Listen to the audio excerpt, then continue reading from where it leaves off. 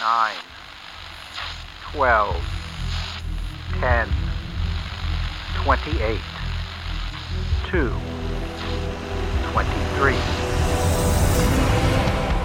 This is Deep State Radio, coming to you direct from our super-secret studio in the third sub-basement of the Ministry of Snark in Washington, D.C., and from other undisclosed locations across America and around the world.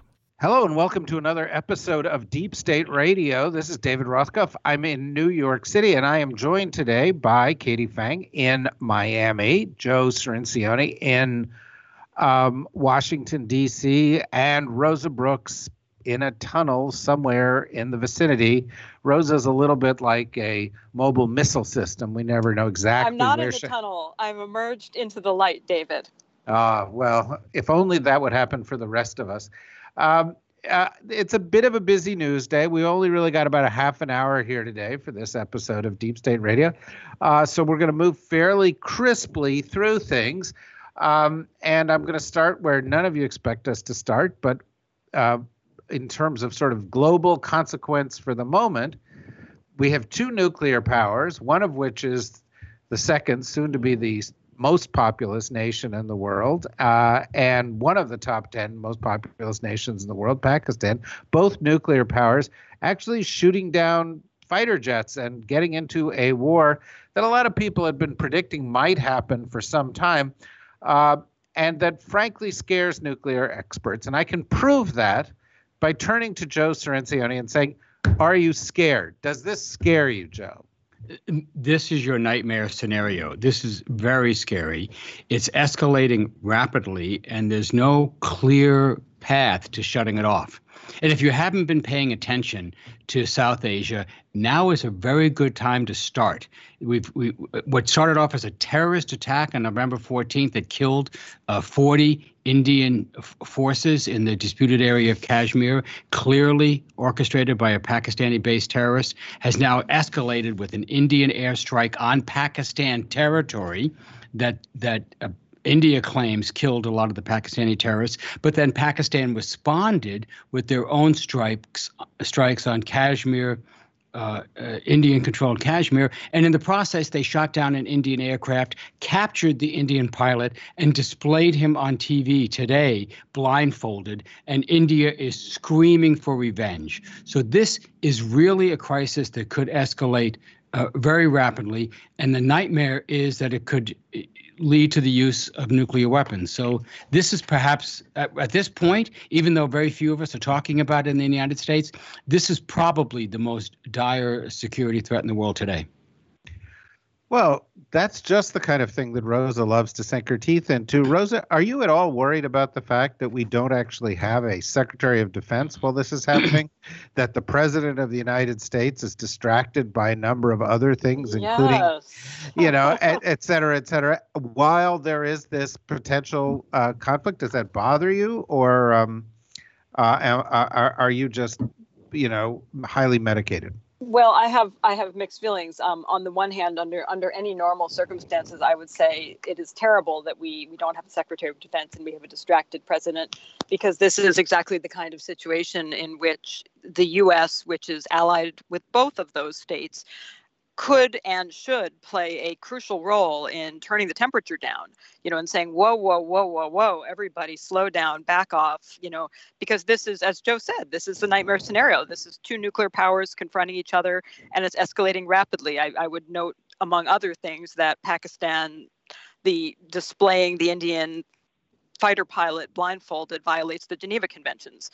This is bad. This is really bad stuff.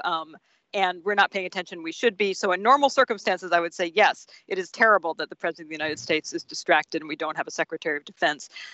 Given this president, I'm not sure it makes any difference. And it's entirely possible that having him be distracted is better than having him get involved, because I think his behavior is also so unpredictable. This president, any other president in recent memory, I think could be counted on to do their absolute utmost to de-escalate.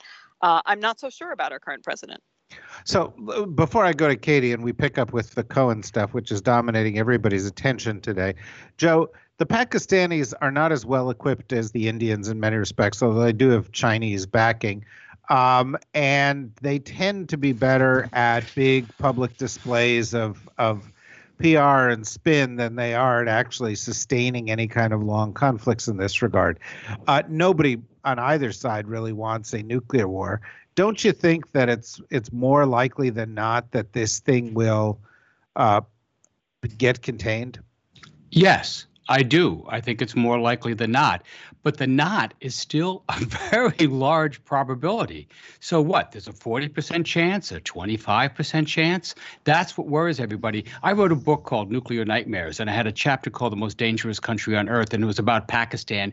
And this was the nuclear nightmare scenario where a terrorist intentionally conducts a strike against India in order to provoke a war that would cause the Pakistani military to mobilize. And here's the worst part, to then flush their nuclear weapons out of secure storage where they are pretty secure. We're not really worried about terrorists getting them because these are tactical nuclear weapons. This is what Pakistan's answer is to the overwhelming Indian conventional military superiority. So once you flush those weapons out to put them in the hands of commanders, you have two immediate problems. You're now giving commanders control of these weapons, not the centralized Pakistan military, and you're making them more vulnerable to terrorist theft or perhaps insider diversion. So you can see the nightmares multiplying here. So is that likely? No, it is not. Is it possible? Yes. And that should scare you.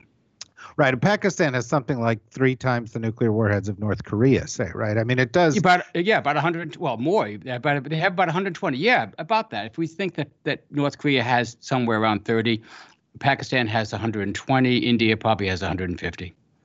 Right. And so, it does underscore the fact that, as many people, including yourself, have felt for a long time, the likelihood of the use of nuclear weapons grows as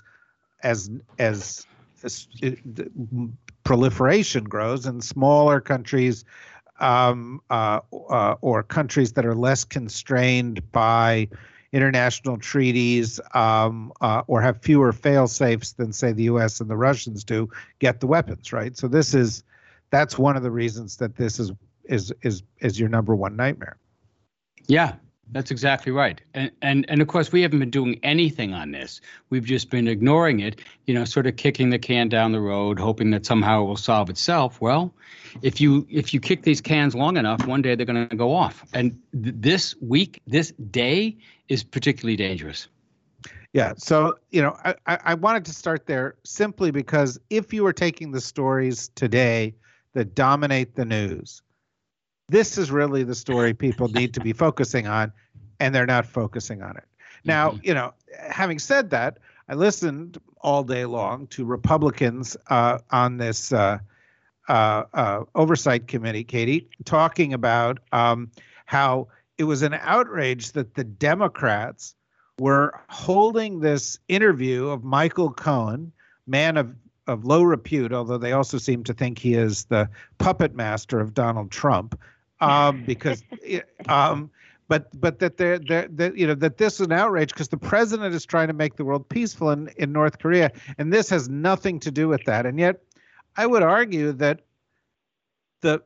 having an investigation that might reveal how the president was compromised by a foreign power does seem to have some national security implications and some urgency behind it. I don't want to lead the witness, but you agree with me 100%, right?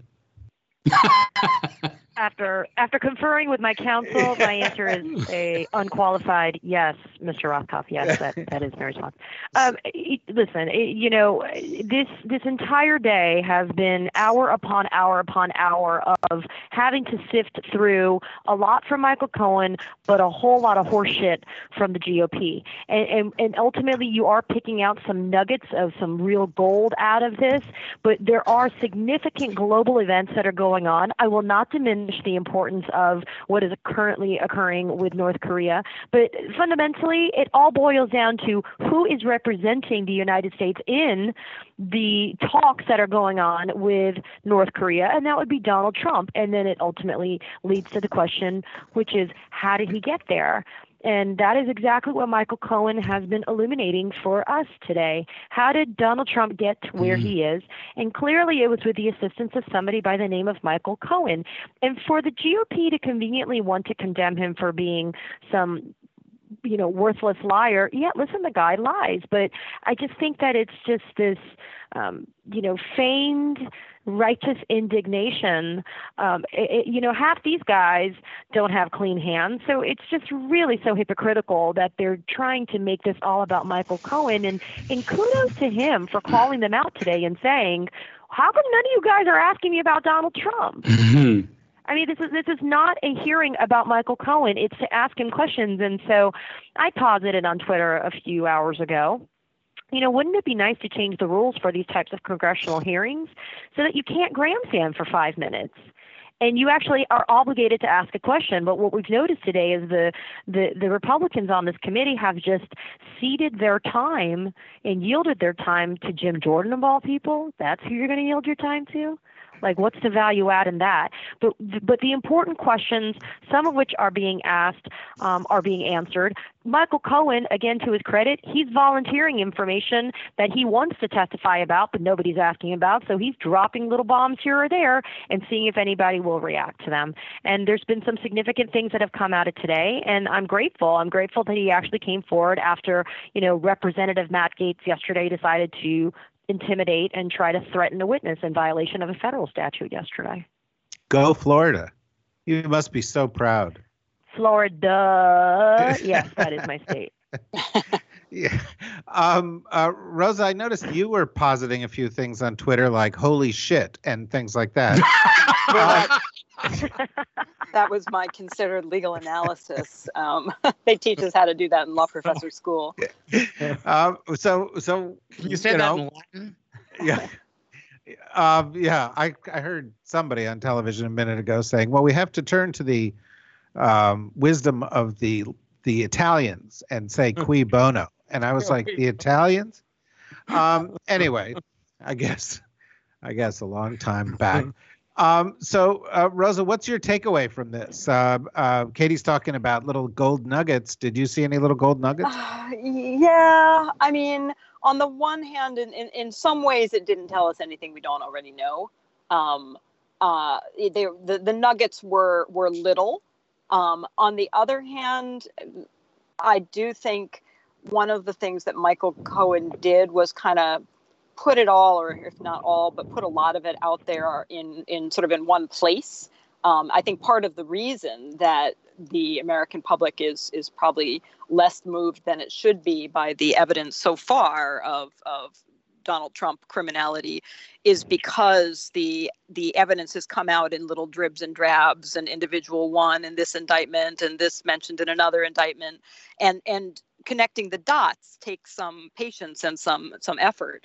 And Cohen connected all those dots basically in his testimony, and that is fairly powerful. I have never been particularly a fan of Michael Cohen, and I would agree that this is not a man who has inherently an enormous amount of credibility. But that said, it's a little hard to see what his motivation would be at this point to say anything other than the truth. He's going to jail. What he says today is not affecting any of that, except the only thing that he could hurt himself with would be if he said something today that contradicted what he had told the FBI and what he had told Bob Mueller. So presumably everything, we assume that everything he said today is consistent with what he has also provided as evidence. We also assume that there's probably more that he was told not to speak about because it still relates to the investigation and in ongoing ways. Will this change the minds again of Trump's base? Probably not.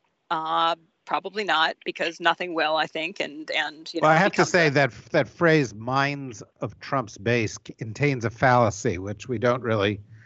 Well, no, I actually don't think that's right, David. I think that I think that many people in Trump's base are fully aware that he is a bad human being and quite possibly a crook.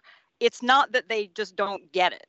It's that they don't care because he is advancing overall an agenda that they support, and they're willing to say, yeah, he's a jerk, he's probably a criminal, but, look, he got these two guys onto the Supreme Court, and look, he got the tax cuts, and look, he did this and that. So I don't think it's a failure of intelligence. I think it's just a willingness to decide that character doesn't matter. I would disagree. I think character in a president does, in fact, matter enormously. But there you have it. Not everybody shares that view, obviously. Well, character may matter. Although when you talk about minds, watching the Republicans, it's really surreal because the Democrats are like going, ask him questions as you might in an inquiry. And the Republicans are screaming at the top of their lungs about what an awful person he is and not asking, with one exception, any questions about Donald Trump. And one after another, they appear to be literal. I mean, I posited on Twitter that each of them would debase a local county mosquito commission.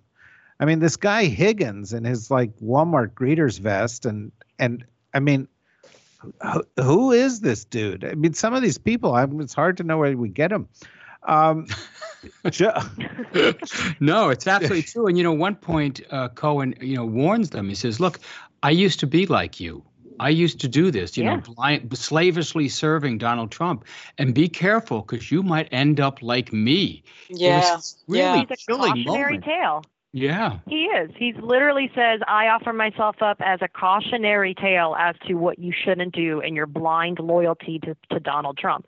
But, as with most stories, it's not going to have a happy ending.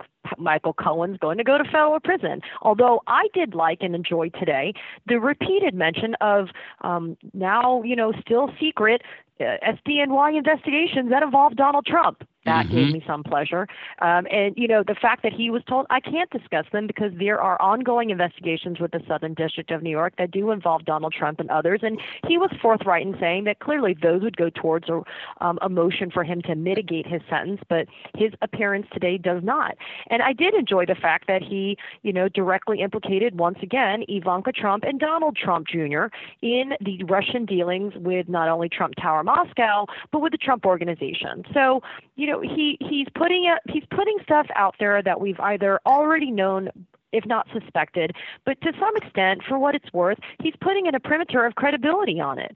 Again, the irony was not lost on me when they swore him under oath this morning. It wasn't lost on me, but there's a value. There's a value to him. Can I ask you two quick questions? Did we in fact know about that Southern District of New York investigation, or was he giving us some new information there? So the way that he answered, we've known, for example, that the Southern District of New York has been interested in the Trump Organization. For example, we know that subpoenas have been served on the Trump Organization for records, etc.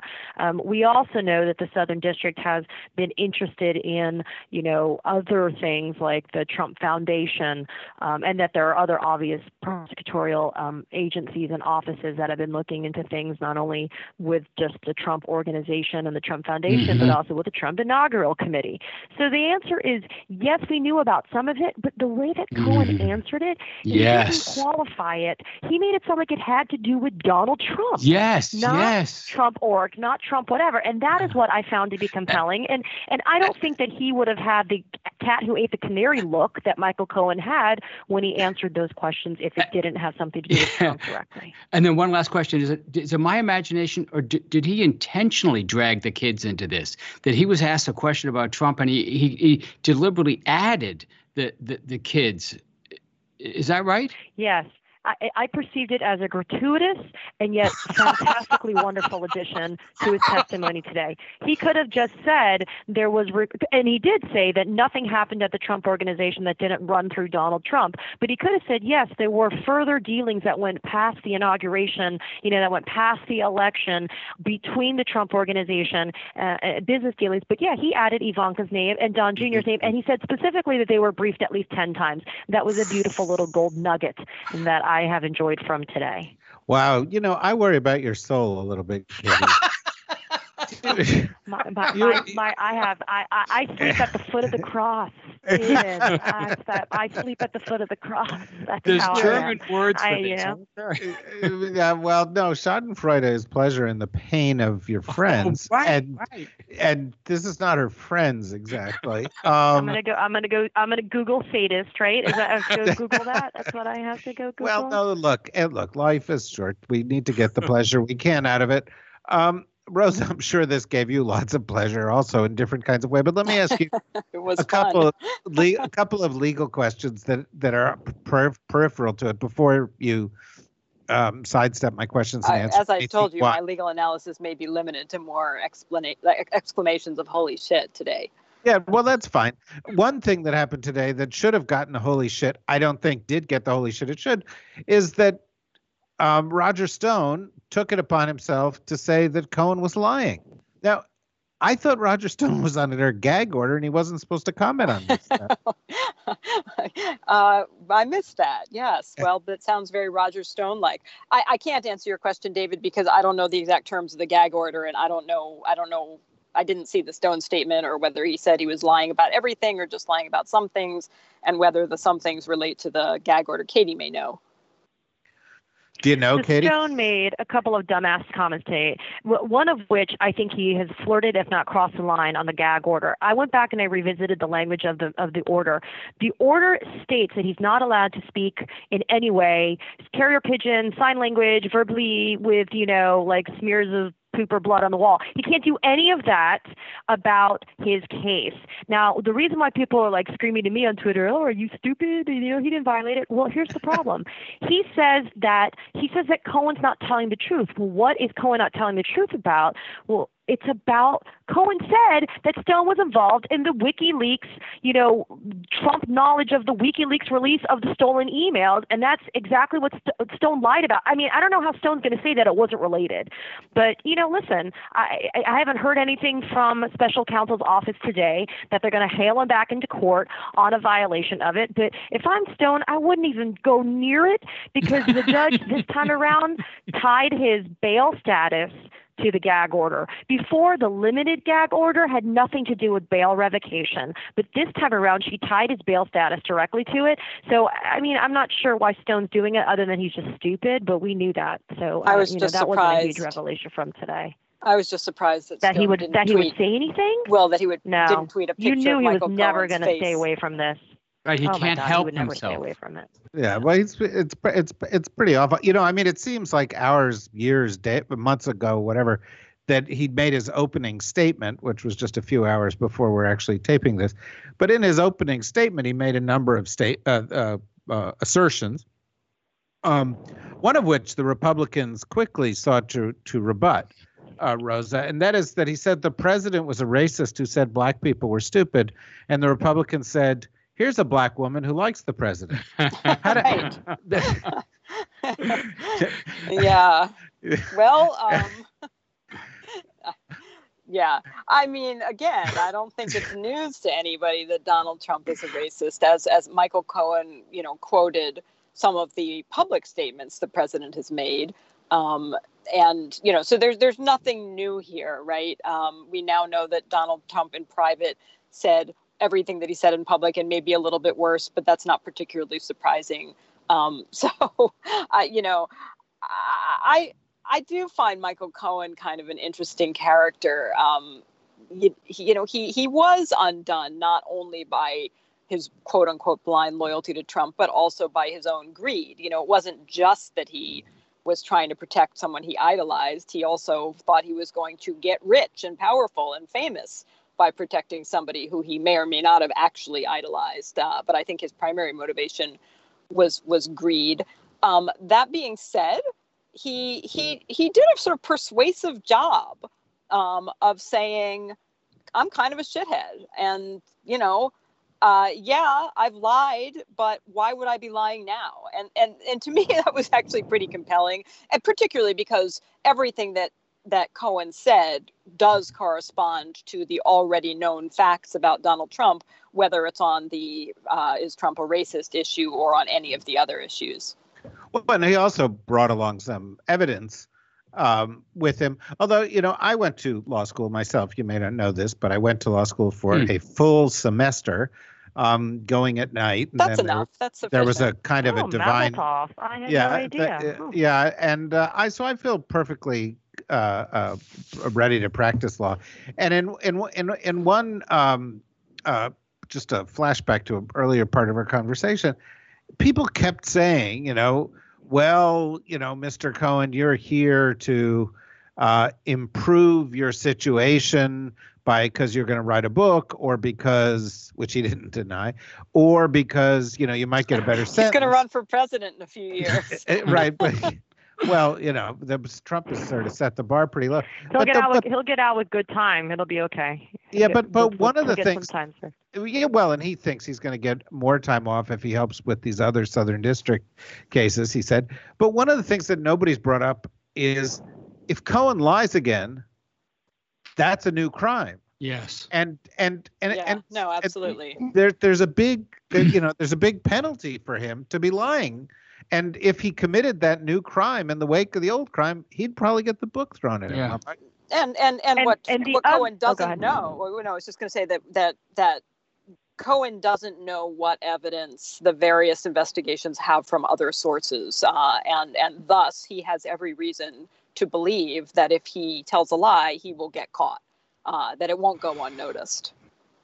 Mm-hmm. And the other thing is this: Cohen could have just made stuff up or agreed with what was asked of him, especially about Russian conspiracy questions, and he didn't. Yeah. He said, I have my suspicions, and let me show you the circumstantial reasons why. But he never said, I absolutely was there. Because remember, he could have basically lied today and said, I had a conversation with Donald Trump about Russia.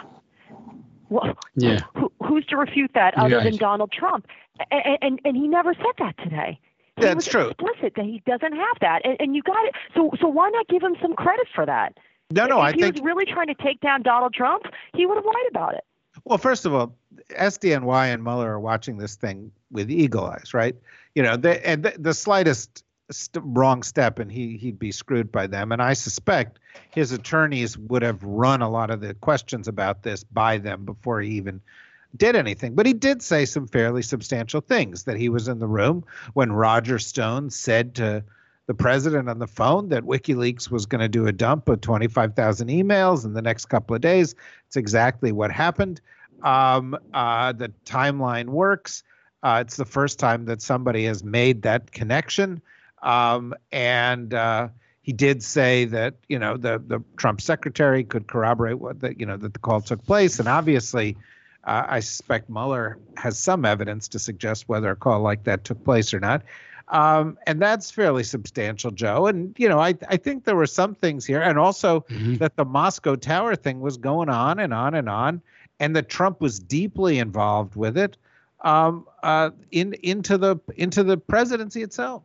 Yes, and that's what Cohen really brought in, that all this was continuing while Trump was president himself. And let me just add, Elijah Cummings, the new chair of the committee, was running an excellent hearing here, did an excellent job at the beginning of warning Cohen about lying, just to underscore the points that have been made here. And of course, Cohen has an interest in helping out, and with the hope that this kind of cooperation can reduce his sentence. I know this because I applied to law school and was rejected, but I followed the law closely ever since, and I know that if he runs these wickets correctly enough, being a cooperative witness, not overstepping, not lying, telling the truth, he not only avoids a new crime, he might be able to reduce the sentence from the crimes he's already been convicted of. Okay, we've only got a couple of minutes here. There's a sort of hard stop for a couple of us here at the end, but I'm going to go really, really fast here. Joe brings up a good point, which is that Joe was rejected from law school. And Katie, how is it that you did not mention?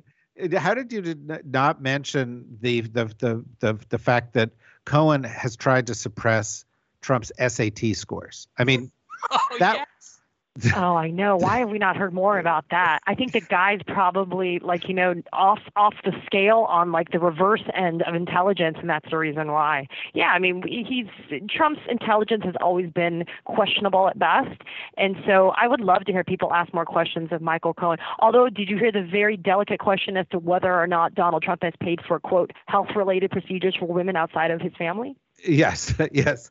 Well, there were a bunch of those. So they asked that question, but they haven't asked about the SAT scores. So. Yeah, but they have, and he refuted a bunch of these things. Very quickly on this, before we go and finish with a couple of words about North Korea, Rosa, he testified behind closed doors for the Senate the other day. He's going to do it behind closed doors with the House Intelligence Committee. How do you think those hearings will be different from this? I mean, what's he going to be talking about? You're going to have a lot less grandstanding. But I think the big difference is going to be the level of grandstanding by members of Congress. That you don't bother with grandstanding nearly as much. Sometimes they just, out of sheer habit, they do it anyway when it's behind closed doors. But it certainly tends to be reduced. So I think that they will be far more to the point. I don't know what Cohen is going to say that's different. I would love to be a fly on the wall in those rooms. Yes. Well, wouldn't we all? Let's just make a little bit of a transition here. Joe, we're doing this on Wednesday afternoon. Mm-hmm. People may be listening to it, on Thursday and Friday, and we'll know more about the North Korea thing then. But one thing that is clear is that the president of the United States has, a big dumpster fire going on in Washington and is desperate to draw attention away from it and desperately needs a victory. And it seems to me that the pressure on him to cut some kind of deal with Kim Jong-un couldn't be more acute, and that's really dangerous. It is. And our fate really lies in the hands of Kim Jong-un. How much is he going to milk this for? Is he going to give as little as possible and try to get as much as possible, even if that endangers the support for this agreement back in Washington? As we speak, we know that a deal has been outlined, that we're real close on a number of key provisions, the ones we discussed at the last podcast, but they haven't been able to close the gap. So it really comes down, unfortunately, to what Kim and Trump can agree to at their meeting. It's all going to be over by about 3 o'clock, 4 o'clock in our morning, East Coast time. I'm going to be up all night on MSNBC covering this live. But we just don't know how this is going to turn out. And this is one of those moments where you really wish we had even a modestly more competent commander-in-chief to be able to hammer out these final details. And we just don't. Well, one of the reasons we don't know, Rosa, is, of course, the president is throwing American reporters out of meetings and embracing what the North Koreans euphemistically call reporters, which is kind of charming. Because obviously they don't have anything like a press there. But I would dispute, despite Joe's vastly superior knowledge. So Joe, you've got a lot more experience on this than I do. But let me suggest to you that, as we discussed the last time, we kind of do know what's going to happen. We kind of think that there'll be some long-term talk about denuclearization. It won't be highly specific. There won't be a highly specific timeline. There will be some semi-specific near-term concessions on the part of the North Koreans, and that they will be rewarded perhaps with liaison offices, some kind of cultural exchange, maybe some kind of sanctions relief, and maybe an armistice for the end of the Korean War, and a promise of future meetings. In other words, we're just going to keep this game playing, but they're going to want to make it seem as positive as possible. Isn't that really almost inevitably what we're going to end up with? Yes, that is almost inevitably what we're going to end up with. And the real question is how solid is this interim step? Is it one that can actually build that we can build on to create a real process going forward, or is it so weak that it collapses even soon after it's announced? And that a lot of that, unfortunately, is going to depend on Donald Trump himself, and that is such an uncertain and unreliable part of this process. So it's certainly not going to be over after this meeting. It'll a lot, and unfortunately, a lot of this is going to fall in the lap of the next president. We have to hope that there's still some kind of process that this next president can pick up and carry over the finish line. Well, I have two serious questions. One is, how do you stay up all night to do what you're about to do with MSNBC? And the other is perhaps a little bit more substantively weighty, and that is, what will you look for as a concession too far by Trump?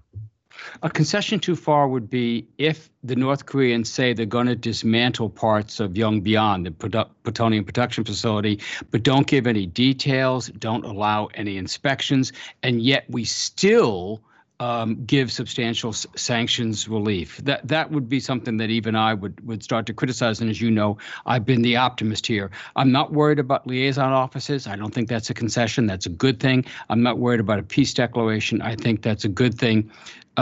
It would be accepting too vague a promise on the part of North Korea, and that's still out there. We don't know how solid the deal is going to be. It's true. He also may say something like, he would like to adopt Kim Jong-un as a son. And frankly, Kim Jong-un is a lousy prospect, but compared to Don Jr., I think it could be a coin toss, and almost, inevitably he'll salute some North Korean general, or do something that's a little bit gross in that respect. Don't you think? I mean, this is the hardest part of the process, is to watch his actions, his words, his calling Kim Jong-un my friend, his talking about this rosy future. It's disgusting. It's debasing. It's not at all what you want a president to do. No other president has come close to this. It's putting up with all that and trying to see, okay, what's the core of the agreement? Can I move all that to one side and look, is this agreement good for U.S. national security or not? Yeah, by the way, I was on Lawrence O'Donnell the other night, not for the whole night like you, but, for like 4.5 minutes. But he made a really, really good point, which is the other thing Trump's doing here, which is really weird, particularly given the Republican attack on socialism, is he keeps saying that they're going to become an economic paradise, even though, there's not a successful stationery store owner in North Korea. Nobody knows how to make an economy work there. They're isolated. There's no infrastructure. They have a system, communism, that doesn't work in any way, shape, or form. There's no way they could be an economic paradise. And yet the president keeps harping on this insanity while he attacks the Democrats for wanting to ensure that retirees have, health care. That's right. Socialism is great in North Korea. It's terrible in America. Right. It's bizarre. Well, look, we've got this to look forward to. Hopefully you'll be back soon, Joe. Hopefully Katie will be back soon. Rosa, of course, will always be back soon. And we'll be back soon. In fact, next week with more episodes of Deep State Radio. We hope that all of you will join us. If you want more of what we have to offer here at Deep State Radio, you go to deepstateradionetwork.com, which we're going to shorten down soon because it's long. So we may say the dsrnetwork.com. And we will welcome you there. There's a lot more content. You can sign up. You can become a member. We wish you would. We like the support. It enables us to do more things, and we can launch more interesting discussions like this. And I think they're important. And if you don't believe me, go back and listen to the last 170 of these, because I think you'll agree with me. Thank you, Joe. Thank you, Katie. Thank you, Rosa. And bye-bye. Deep State Radio is a production of the Deep State Radio Network, a division of TRG Interactive Media. Our podcast today was produced in cooperation with Goat Rodeo Productions and was supervised by Ian Enright. Join us again for another episode of Deep State Radio. If you don't, we know where to find you.